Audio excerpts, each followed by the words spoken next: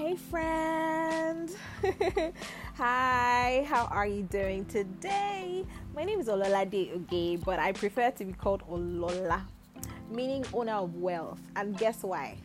Because I believe that as I call myself wealth, the wealth that people think I have, God will wire it into my account so that the money will be plenty, like plentiful. Yeah, that's what's up. So I'm welcoming you to my podcast. Yay, yikes. I'm so excited about this, really. And today, I want to talk to you about something that I have suffered from in time past. It's called procrastination. Yes, call it procrastination. Well, by that I mean the action of delaying or postponing something. And there's no one who is listening to this podcast that will not tell me, or that will tell me that they haven't procrastinated in time past. I'm sure you did it yesterday. I'm even sure you did it today. Think about it. Anyway, today I wanted to share with you tips that we can all use to reduce, if not curb totally, the act of procrastinating. All right, and I really, really hope that you enjoy this podcast. So the first thing that I would like to talk about is setting goals.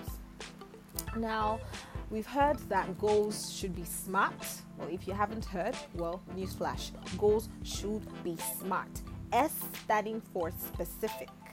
It has to be one particular thing, and it is clear. M meaning measurable. You can see its progression. You can measure the impact. A meaning attainable, achievable. Like it is possible. Some people will set unrealistic goals for themselves. They will not say they cannot do this thing. Why will you be able to do it when you cannot even do it in the first place? You just set it out of the blue. Anyway, R means realistic, relevant. T means time bound. So there's a time factor, there's a time constraint. So you first have to set goals that speak to these 5 core areas. Write it down, let them be plain, and work with it.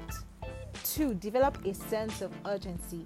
Understand that these tasks, these things that you want to do, there's no time. You have to do it. You just have to do it. And you know what?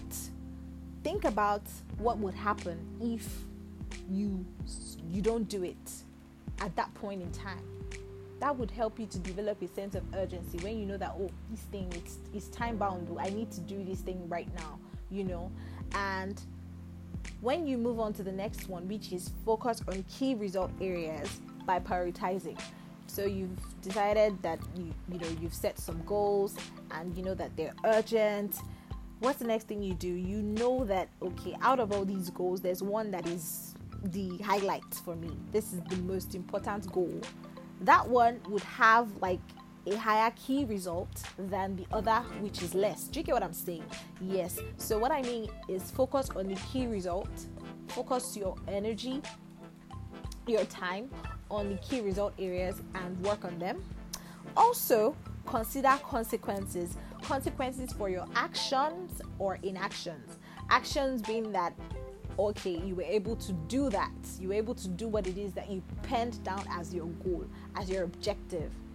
Or the inaction being that you did not do it. So give yourself consequences. What would happen? Think about what would happen if you were not able to complete that task. So that would help you to put yourself in check. Let the consequence be something that you will suffer, you would take responsibility for. That would help all of us to stop procrastinating when we think that if I'm not able to finish this task, or it means that I'll miss this golden opportunity to blah blah blah, and that would enable you to put your head together. And the last one is just do it. The last one is just do it. So after doing all of the things that I mentioned earlier, which is setting goals, developing a sense of urgency, focusing on key result areas, considering the consequences. It's time for you to do it, to act. Don't think.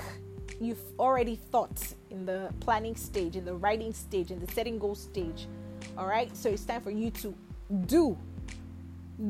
There is power in doing. And I hope with these few points of mine, I've been able to convince and not confuse, and encourage and not discourage, that going forward we should stop procrastinating, at least reduce it. All right.